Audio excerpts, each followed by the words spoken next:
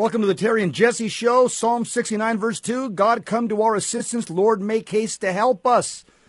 By the way, this is also the month of, as Catholics, where we celebrate the Immaculate Heart of Mary. We devote ourselves to the Immaculate Heart of Mary. But we've got a great show, Terry. I'm reporting for duty. I'm sure you are too. Jesse, I'm reporting to duty. Stephen Mosher, I go back when he was a convert to the Catholic faith 30 or 40 years ago with Father Paul Marks at Human Life International. And I've seen Stephen's career grow, and I've seen his political incorrectness, and that's one of the reasons we have birds of the feather flocking together. He's going to be talking about his new book with us, From a Politically Incorrect Guide to the Pandemic. And he's an expert on China. And I'm just excited. When we get him on, we'll let us. The engineer can let us know. But this is going to be very educational for all of our listeners to get straight talk regarding China and the pandemic. So Steve Mosher, before he comes on, he's the first expert to sound the alarm on COVID's lab origins. That's right. He's urging Americans to follow the corruption and look closely into the history of our world's most destructive pandemics. These deadly plagues have ripped across the globe for centuries and always will. However, most people don't know that virtually every plague in history, from the Black Death, the smallpox, or the Hong Kong flu, originated in China. Surprise, surprise. And everything is documented in Steve Mosher's book, The Politically Incorrect Guide to Pandemics. He's the president of the Population Research Institute. He's also a leading authority on China. He reveals the widely promoted falsehoods and politically incorrect narratives, not just about COVID-19, but about several global pandemics across history.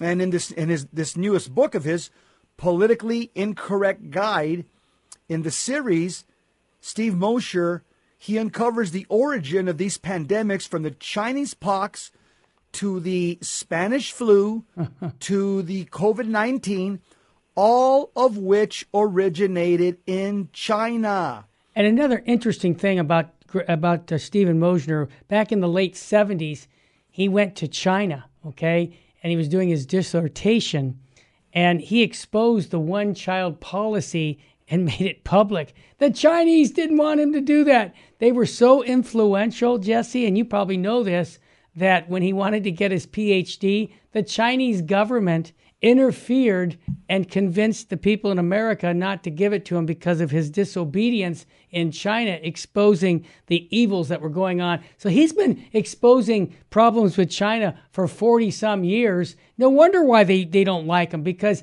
he keeps pointing out the errors of communism, Jess. That's right. Yeah, so Steve Mosher, again, he's the president of the Population Research Institute. He's a leading authority on China. Steve Mosher knows China as few Westerners do. He's exposed them as a visiting scholar, their monstrous practice of forced abortions, forced sterilizations.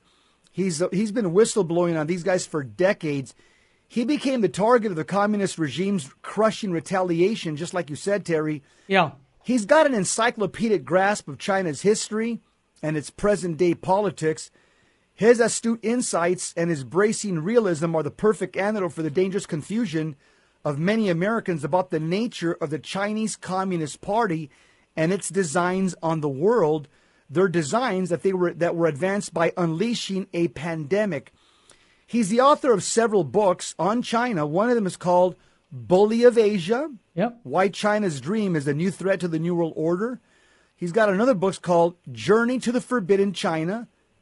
He's got another one called A Mother's Ordeal, One Woman's Fight Against China, One Child Policy. He has another book called Population Control, Real Costs, Illusory Benefits, Broken Earth. Another book called The Rural Chinese, China Misperceived. Another book called American Illusions and Chinese Reality and China Attacks. He frequently testifies before Congress as an expert on China, and he publishes in the New York Post, LifeSite News, and the Epic Times. We're waiting for the engineer to bring on Steve Mosher. Terry, is he on yet? Well, he's not on yet. So, yeah, Steve Mosher, once again, he's one of the leading authorities on China, especially in the Catholic Church. I don't know anybody in the Catholic Church that knows more about China than Stephen Mosher. Again, he holds an advanced degree in the biological sciences. And in his book, he explodes the widely promoted falsehoods and politically correct narratives about the COVID-19 pandemic. And with expert insight, as we bring him onto the show today, he's going to reveal at least 5 things that we're going to broach today in his new book, The Politically Incorrect Guide to Pandemics. And Jesse, we're having issues. I went into the studio for some technical problems, but I do want to, so we're not sure if we're going to get him, but I would say this. He could call in, Terry. He can call in. That's what they're emailing. And they're trying to get desperately any way we can do it. But he also points out that this genetically engineered COVID virus was deliberately leaked from the lab.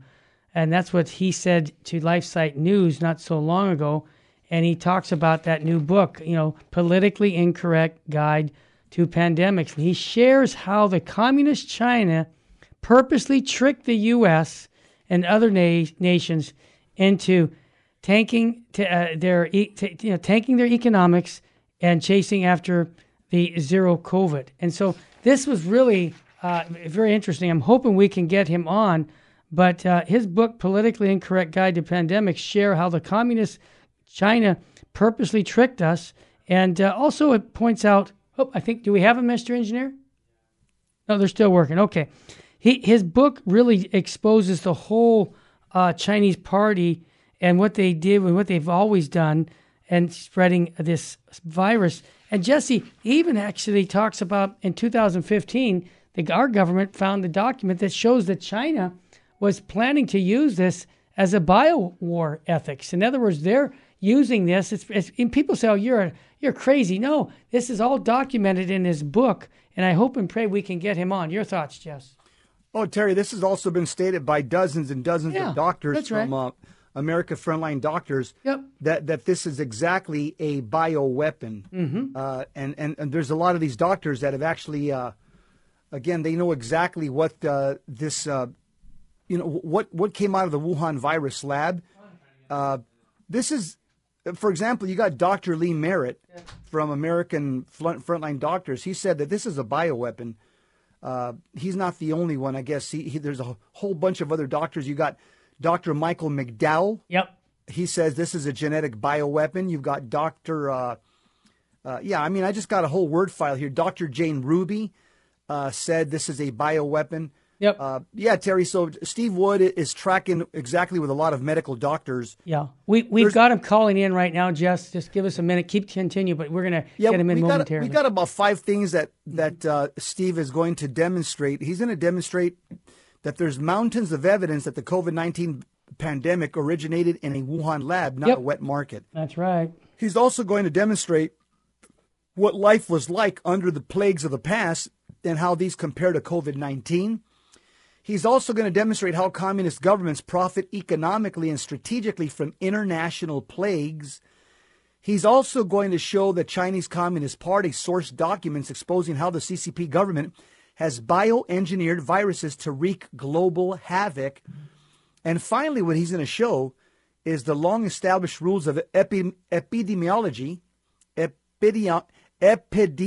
Yes, I said it. You said it right. And pandemic response thrown out the window in the panic over COVID-19 and more. And Steve, he proposes that the next pandemic may not be the most devastating plague ever, but another viral panic may turn it into one.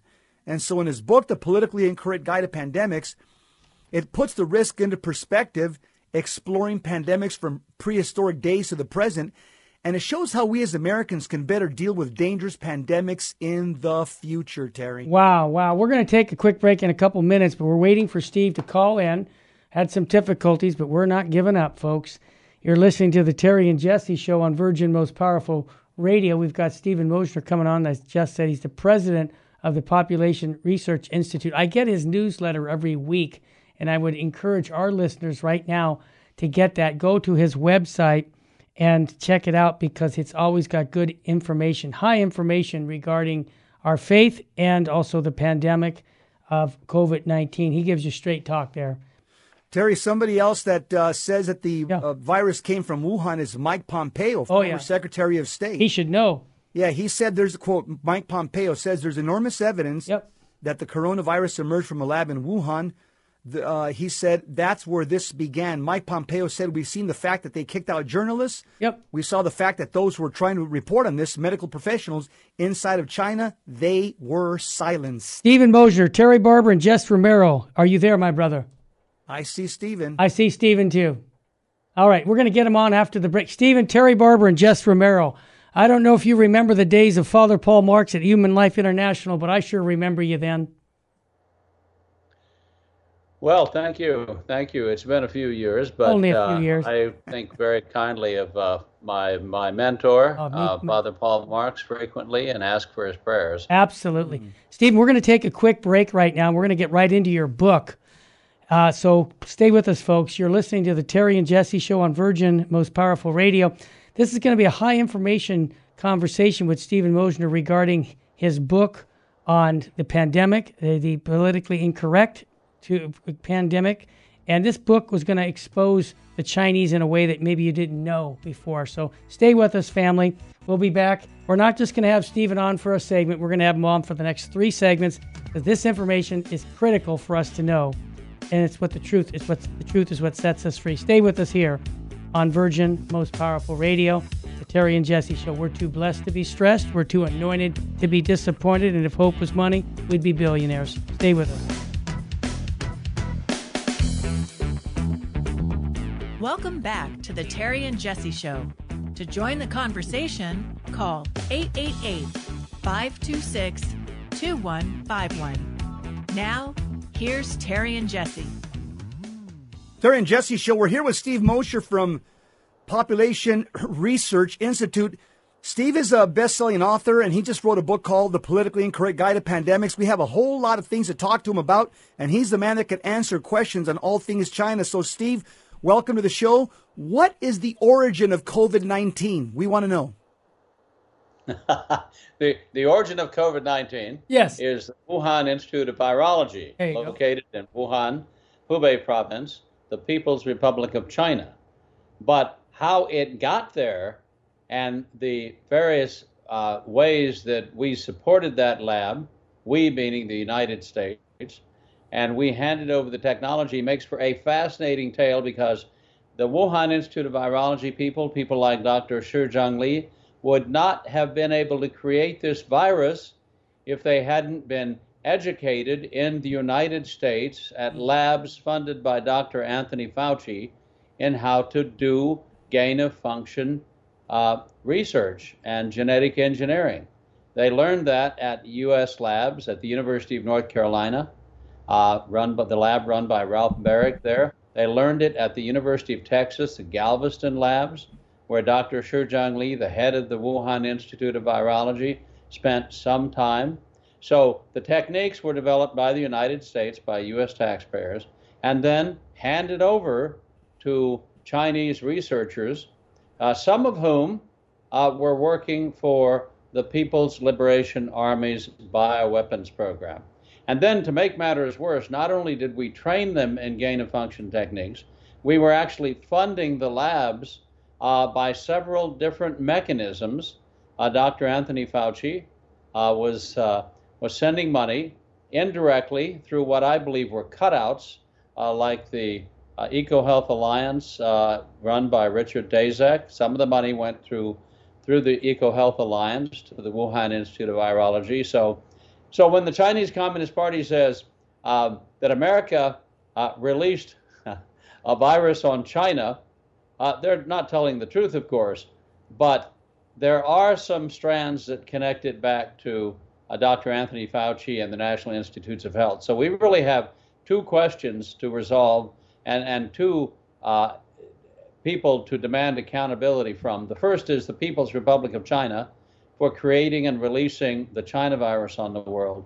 The second thing, of course, is Dr. Anthony Fauci and other people at the National Institutes of Health who were funding this dangerous research and training PLA scientists to do it.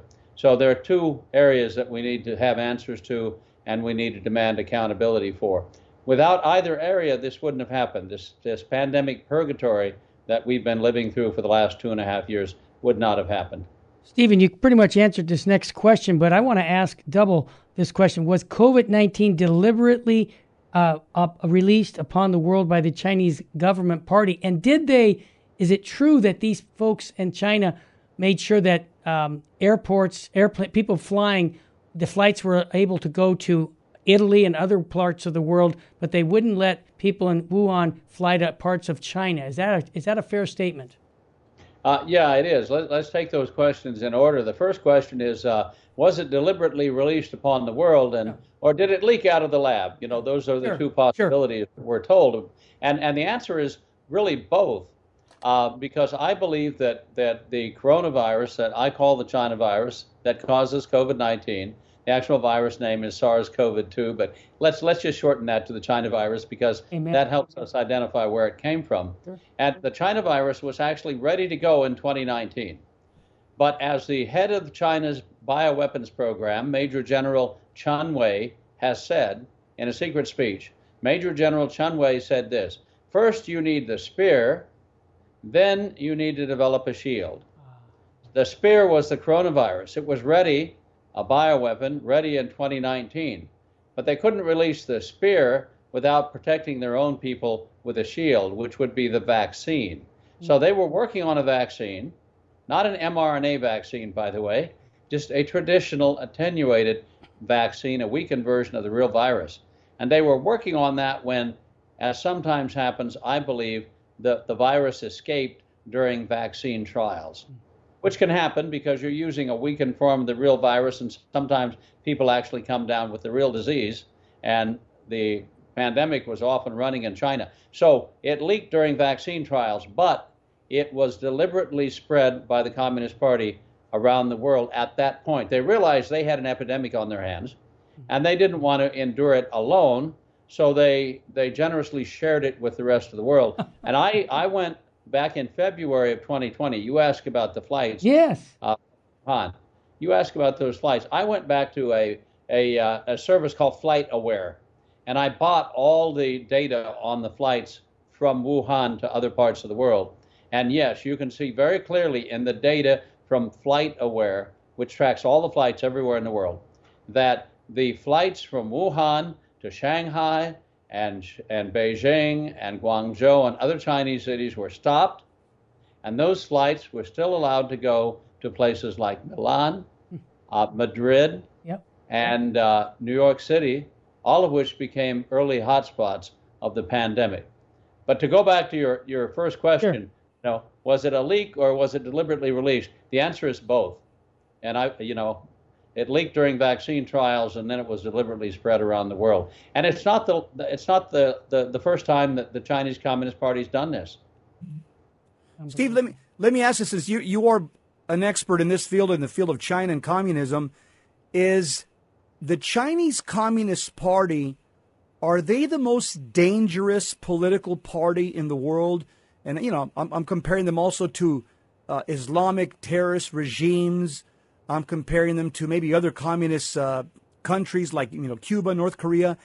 Is China the most dangerous political party in the world right now for us as Americans, and even for the free world at large?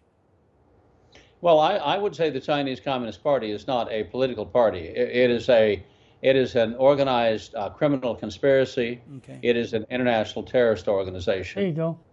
It has 96 million members, so it's the largest political organization in the world. It is also the biggest killing machine in human history because since the founding of the People's Republic of China, if you go back and you total up all the people who've died during the land reform, during the purging of the nationalists, during the attacks on the capitalists, during the Great Leap Forward, the famine after the Great Leap Forward, the Cultural Revolution, the persecution of the Falun Gong, Catholics, Christians, Buddhists, everybody under the sun, sequentially.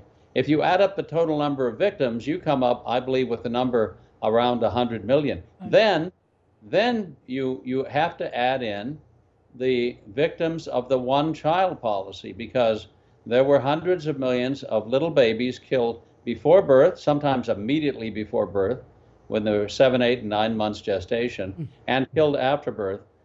The Minister of Health of the People's Republic of China admitted back in 2012 that they had eliminated 400 million people from China's population by means of the one-child policy. That's 400 million little victims of the policy that I exposed back in 1980. So add the 400 million to the 100 million people killed during the various political campaigns, which still continue today, of course, in China. And you have a total death toll of 500 million people. That's a half billion people. That's, so I call the Chinese Communist Party the biggest killing machine in human history. It is an absolute danger, first and foremost to the Chinese people who suffered from it, but to the rest of the world as well. Well said, Stephen. How is the current pandemic different from all the previous pandemics you demonstrate in your book?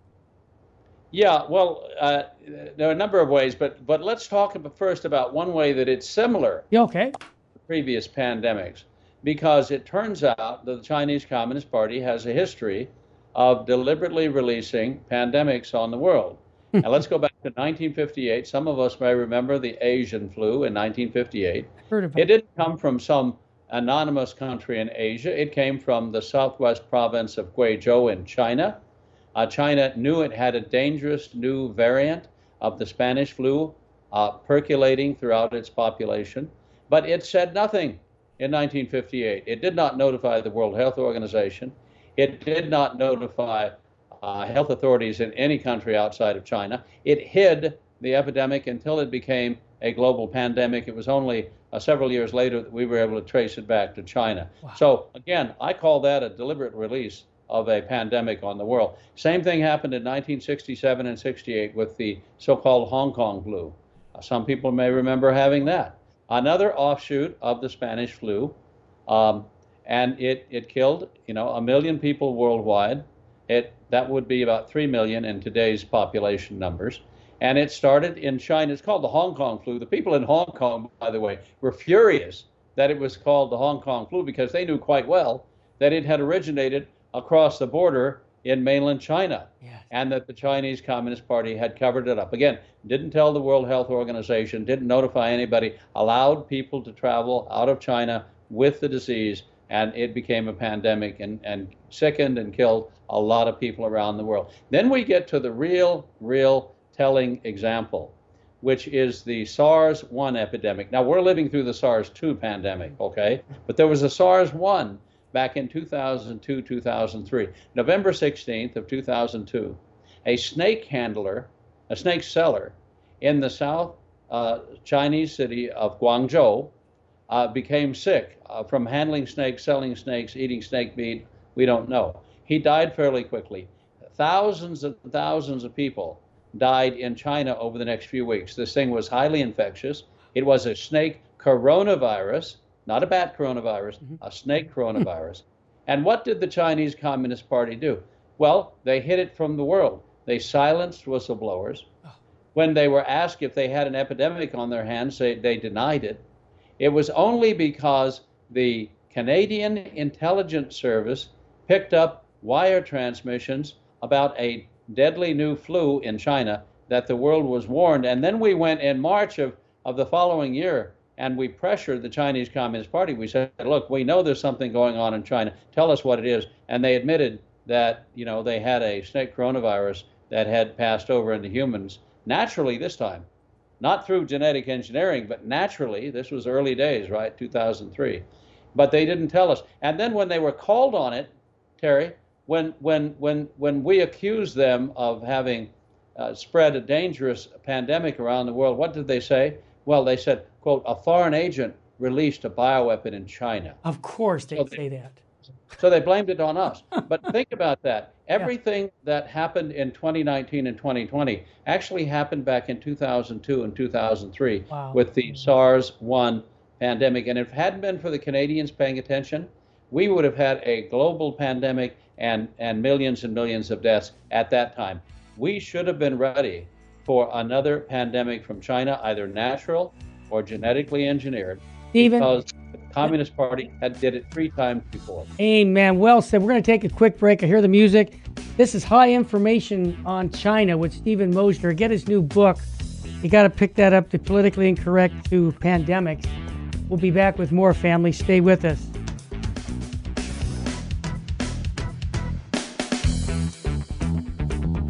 Welcome back to the Terry and Jesse Show.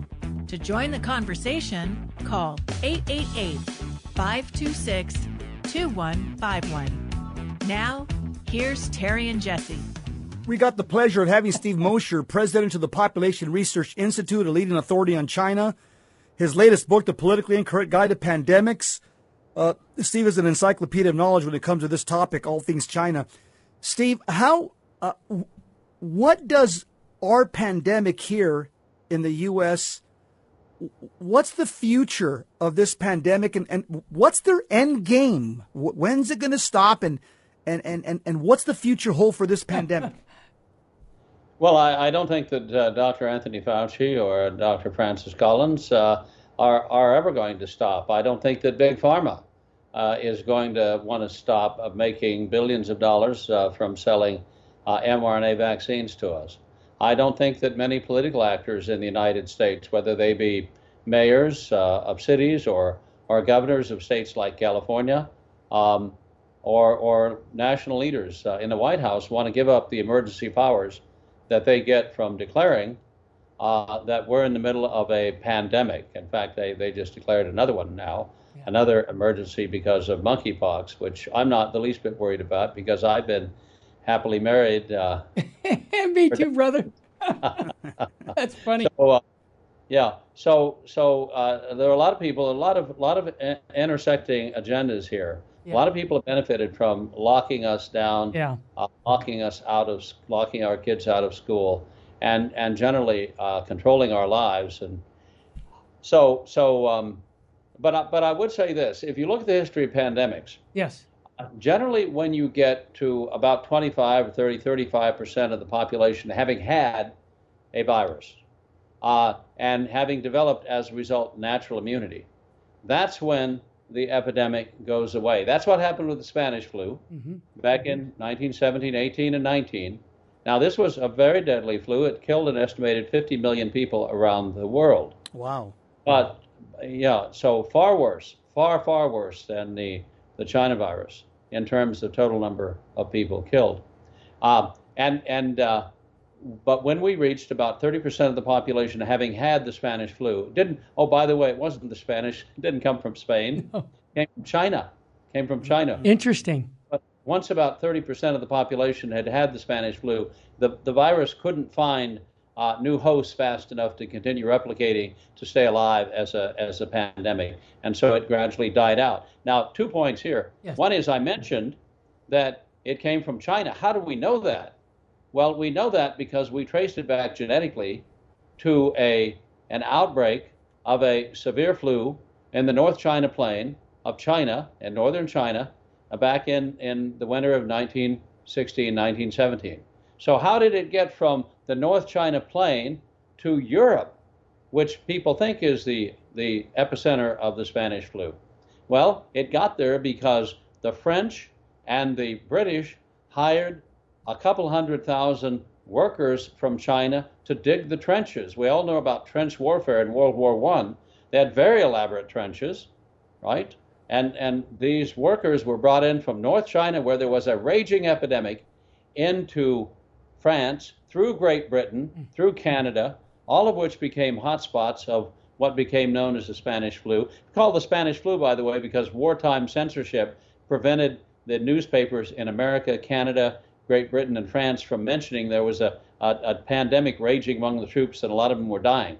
And Spain wasn't at war, so the Spanish newspapers were able to report freely on the flu, so it became known as the Spanish flu. Should be called the China flu. Sorry, it came from China. We know that. Amen. But the other point, Terry, is this, very interesting, is that the Spanish flu is known as the mother of all pandemics, because up until SARS, it had variants from the Spanish flu had caused pandemics in 58, the 67, 68, Hong Kong flu, and so forth. And most of the seasonal flus that we get every year, we don't panic over, we don't lock down over, we don't close down the schools over. Most of the seasonal flus are actually descendants of the Spanish flu. But it doesn't kill 50 million people anymore. Why?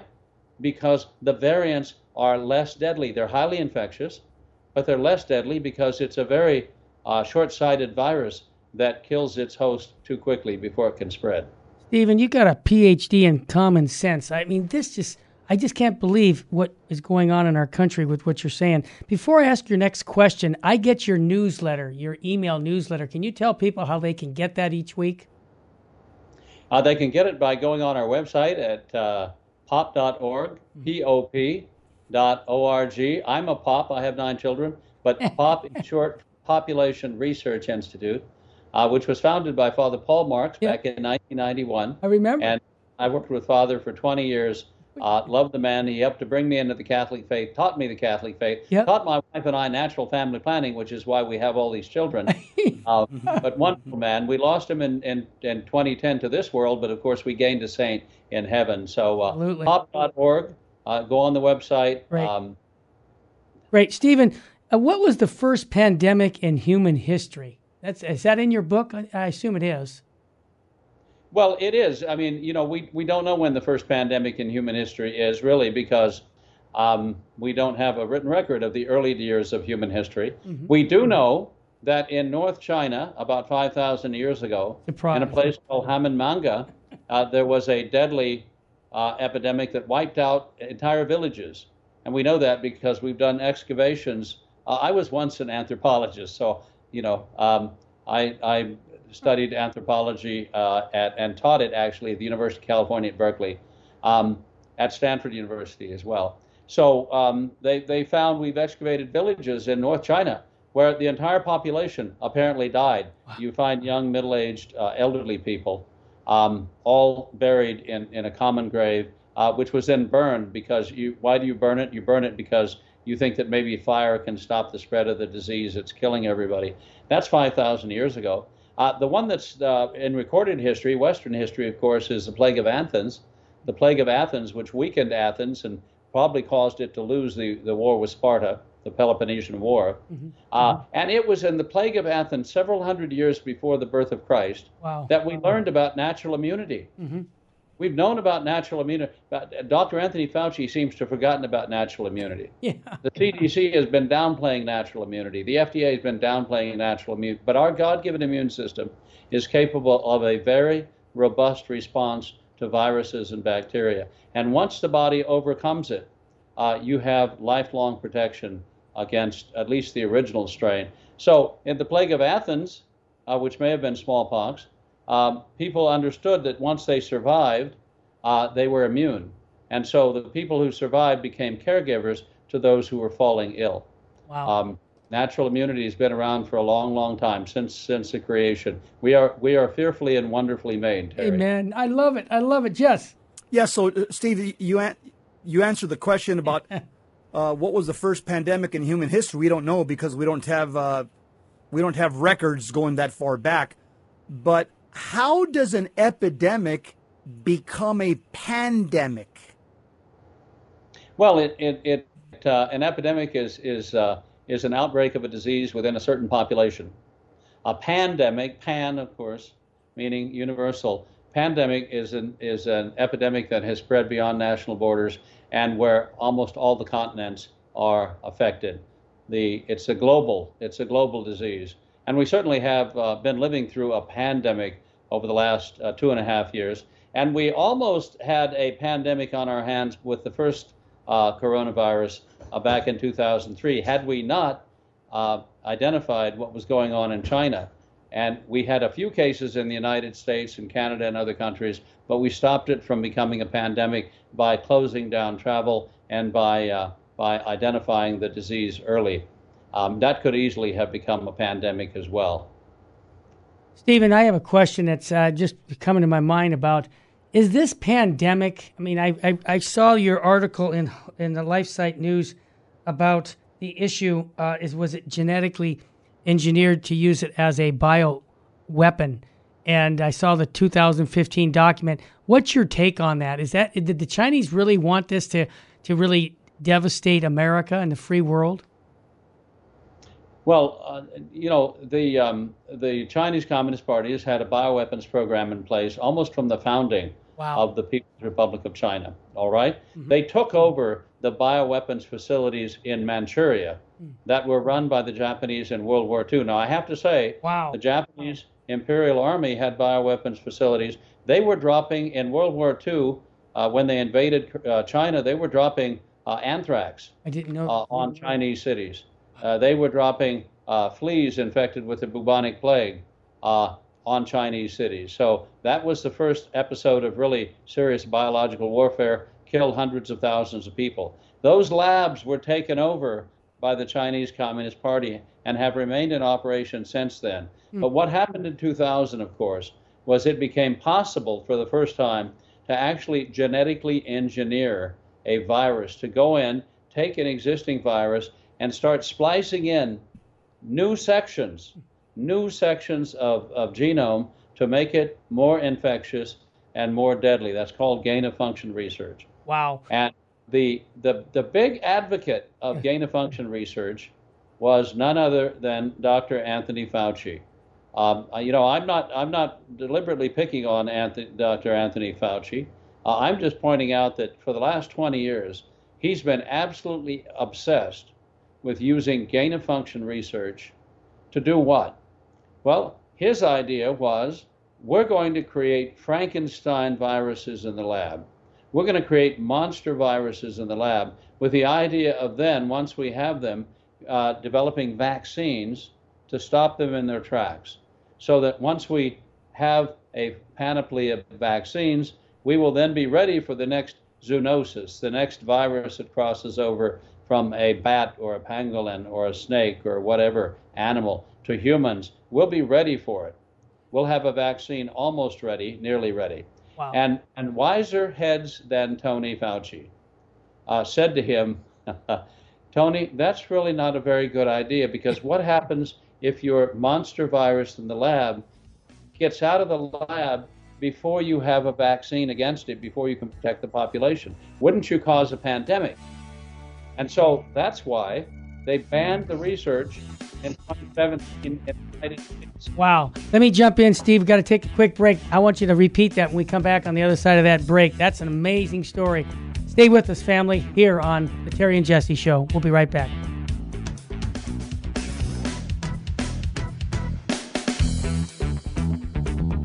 Welcome back to The Terry and Jesse Show.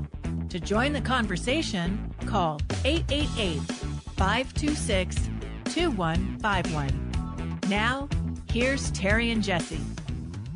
Interview with Steve Mosher, president of the Population Research Institute, leading authority in China. Steve, I'll tell you what concerns me as a red-blooded American, as a Roman Catholic Christian, lover of Christ, is that I know that pandemics kill people. Obviously, you've recorded it in your book: smallpox, bubonic plague, Spanish flu, other deadly viruses. But what concerns me is that we're committing what I would call the suicide of the West. Pandemics also kill empires. Isn't that correct? Oh, absolutely. I mean, and the best example of that comes from the plague of Justinian, the bubonic plague, because the Emperor Justinian, who was the last Roman emperor to be truly called the Great, he built the Hagia Sophia, the greatest church in Christendom, which now stands in the center of, once stood in the center of Constantinople, now called Istanbul. He was well on his way towards reassembling the Roman Empire. He had conquered much of Italy. He had conquered North Africa. He had a foothold in Spain. France would have been next. And then what happened? A plague came from the east. It came once again from China and spread from Egypt up to Constantinople, killed a third of the population of the city, spread quickly throughout the Roman army barracks. Barracks are just plague central when something like this happens.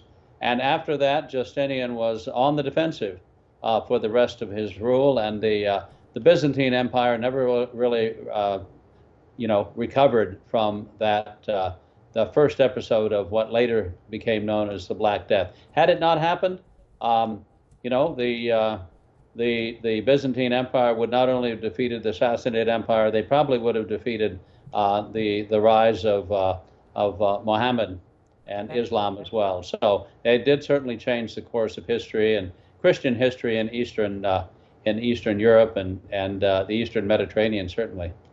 Steve, they also changed the course of history in this country because they used the same tactic against Donald Trump to try to turn most of the country against them and saying this guy doesn't know what he's doing. He doesn't know how to handle a pandemic. We need somebody new. We need some fresh blood. They used the same tactic against Trump, didn't they?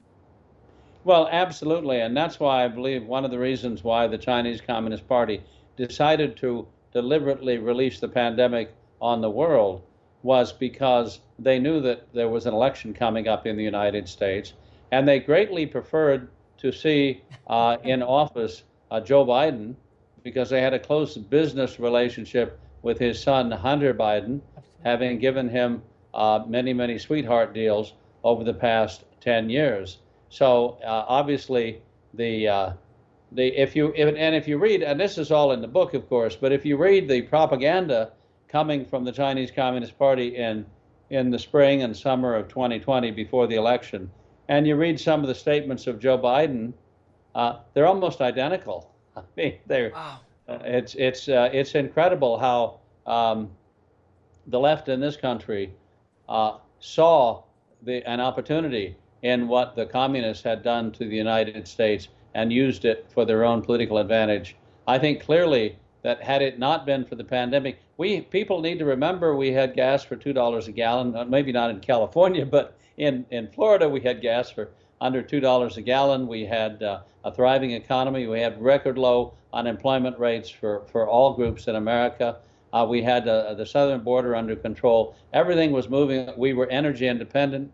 Everything was moving along swimmingly until China released a deadly virus on the world. And yeah, it changed the course of American history. Absolutely. Stephen, don't you also agree that the tariffs that President Trump had put against China, they were, millions and billions of dollars were not going in their pockets because of Trump. Didn't that also play a role? They wouldn't want to see more of that, I imagine.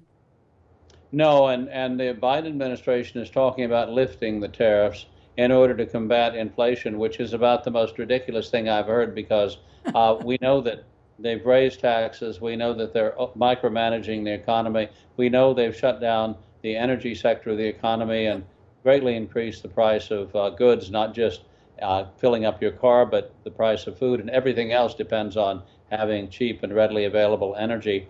What Trump's tariffs did was it began to move back factories and factory jobs, high-paying factory jobs, back to the United States. I love it. That was well underway in 2020 when it was again short-circuited by the release of the China virus. So once again, there was an economic advantage to China. Yeah. And you think about it, China benefited politically, it benefited economically from the release of the virus. They have not paid any price for releasing a deadly virus on the world. And unless there is accountability, unless they are held responsible, unless they pay reparations to everybody who lost a family member, who became ill from the China virus, or who had to shutter a business or lost a business because of the China virus, unless they pay a heavy price for doing that, why wouldn't they do it again? Amen. Jesse? Steve, are Russia and China, are they friends, or they just tolerate each other, or are they just jockeying for power to see who can leverage power over the other one? Are they allies? Are they is Russia is as evil as China in terms of their as a result of their communism? Well, Jesse, our policy for decades was to make sure that we never faced a united Russia and China. Because if you combine China's population with Russia's natural resources, you create a center of power capable of dominating the entire world. So our policy has been for a long time to try to drive a wedge between Russia and China. That's why Henry Kissinger went to China back in, and Richard Nixon went to China in 1972 to drive a wedge between Russia and China and make sure that the Sino-Soviet pact, which was in existence in the 50s, never reformed. Well, now, because of what I believe are the missteps of the Biden administration, We see China and Russia drawing closer together. We see them forming an alliance of convenience. Are they true allies? Well, I don't think one-party dictatorships can ever be true allies one with another. They're always they're merely allies of convenience. But we have helped to drive them together because China is now buying Russian grain. If we're not, China is now buying Russian oil because we banned it from many Western countries. So we've driven these two powerful countries together, and we've created once again a monster that we're going to have to deal with now for the next, the next decade. Stephen, why have Christians been so persecuted in this current pandemic? What's the story on that? Well, Christians have always played a leading role in history throughout pandemics. Christians, we talked about the plague of Justinian, 600 AD. It was Christians who opened up hospitals and hospices. It was Christians who stayed in the city centuries later during the Black Death. St. Catherine of Siena, for example, when the city fathers of Siena fled in fear from the bubonic plague, what did St. Catherine do? She stayed there, she opened the hospital, she took care of the sick and dying, nursed many of them back to health. So Christians have always played a major role in pandemics throughout history because, after all, death, where is thy sting? I'm not afraid to die. I'm hopefully going to be promoted at that point. Amen. To a better place. So, and this time, however, was different because this time the political powers that be decided to target Christians. They decided to close our churches, not allow us to gather for worship services. I believe these were all calculated, targeted attacks on the political opposition of the current leader of the United States. Small business, Christians, those are centers of support for limited government and the rule of law and a free republic. And they were all targeted. The big box stores were allowed to stay open, right? Yep. But the small mom and pop stores were all shuttered. Of course. Steve, I'll tell you what concerns me right now is that we see an alliance. I mean, we see the Fatima prophecies. Russia will spread her errors. Communism is one of the chief errors of Russia back in 1917. And right now we see the errors of Russia inside a political party in the U.S., the Democrat Party. We also see this nexus, this alliance with the Vatican and communist China. That concerns me, Steve. I mean, have we ever seen this type of nexus with evil at the highest places in the church? Well, there's a lot in that question. One thought that I have about this is that the enemy within is probably now more dangerous than the enemy without. The enemy without, China, you can see. You can see its military buildup. You can see its threats against Taiwan. You can see the theft of intellectual property, the ongoing spying, espionage in the United States, the corruption of American officials at the federal and state level. All that, we know. But the corruption within is more deadly. It's almost a difference between a disease of the skin and a disease of the heart. Mm-hmm. China is kind of a disease of the skin. Right now, it can make you uncomfortable. It's gradually attacking us. But we have within our own country, we have a disease of the heart, and heart disease can kill you. If we lose our First Amendment rights, the freedom of conscience, freedom of association, freedom of assembly, freedom of speech, the last great hope of mankind will be lost. Well said. Stephen, I want to recommend other books that you have written. Just Google Stephen Mosher's name, but Why China's Dream is a New Threat to the World Order, A Journey to the Forbidden China, A Mother's Ordeal, One Woman's Fight Against China's One-Child Policy, Population Control. All these books that you have written, I would encourage everyone to get any of those because they're going to benefit from that. What are your final thoughts? What can we do as committed Christian Catholics who love the Lord? What recommendations would you give us? Well, I think that the falling away from the Christian faith in the United States is well underway. I think we have to get young people back into church and get get the smartphones out of their hands. We do that with our family and our friends. I think we all have to be active in the political process now, because I do think freedom is threatened in this country in a way that we haven't seen before. And, get active at your local level, elect members of the school board. Got it. Stephen, I want to jump in and say thanks again for joining us here on the Terry and Jesse Show. Jesse, I always ask you, what state should we be living in, brother? What's the state? Well, Steve alluded to it. Live in a state of sanctifying grace. Don't live in a state of mortal sin. Keep your eyes on Jesus, the author and finisher of our faith. Pray your rosary every day. Be holy or die trying. What else is there? And remember, Our Lady said souls are going to hell because no one is there to pray for them.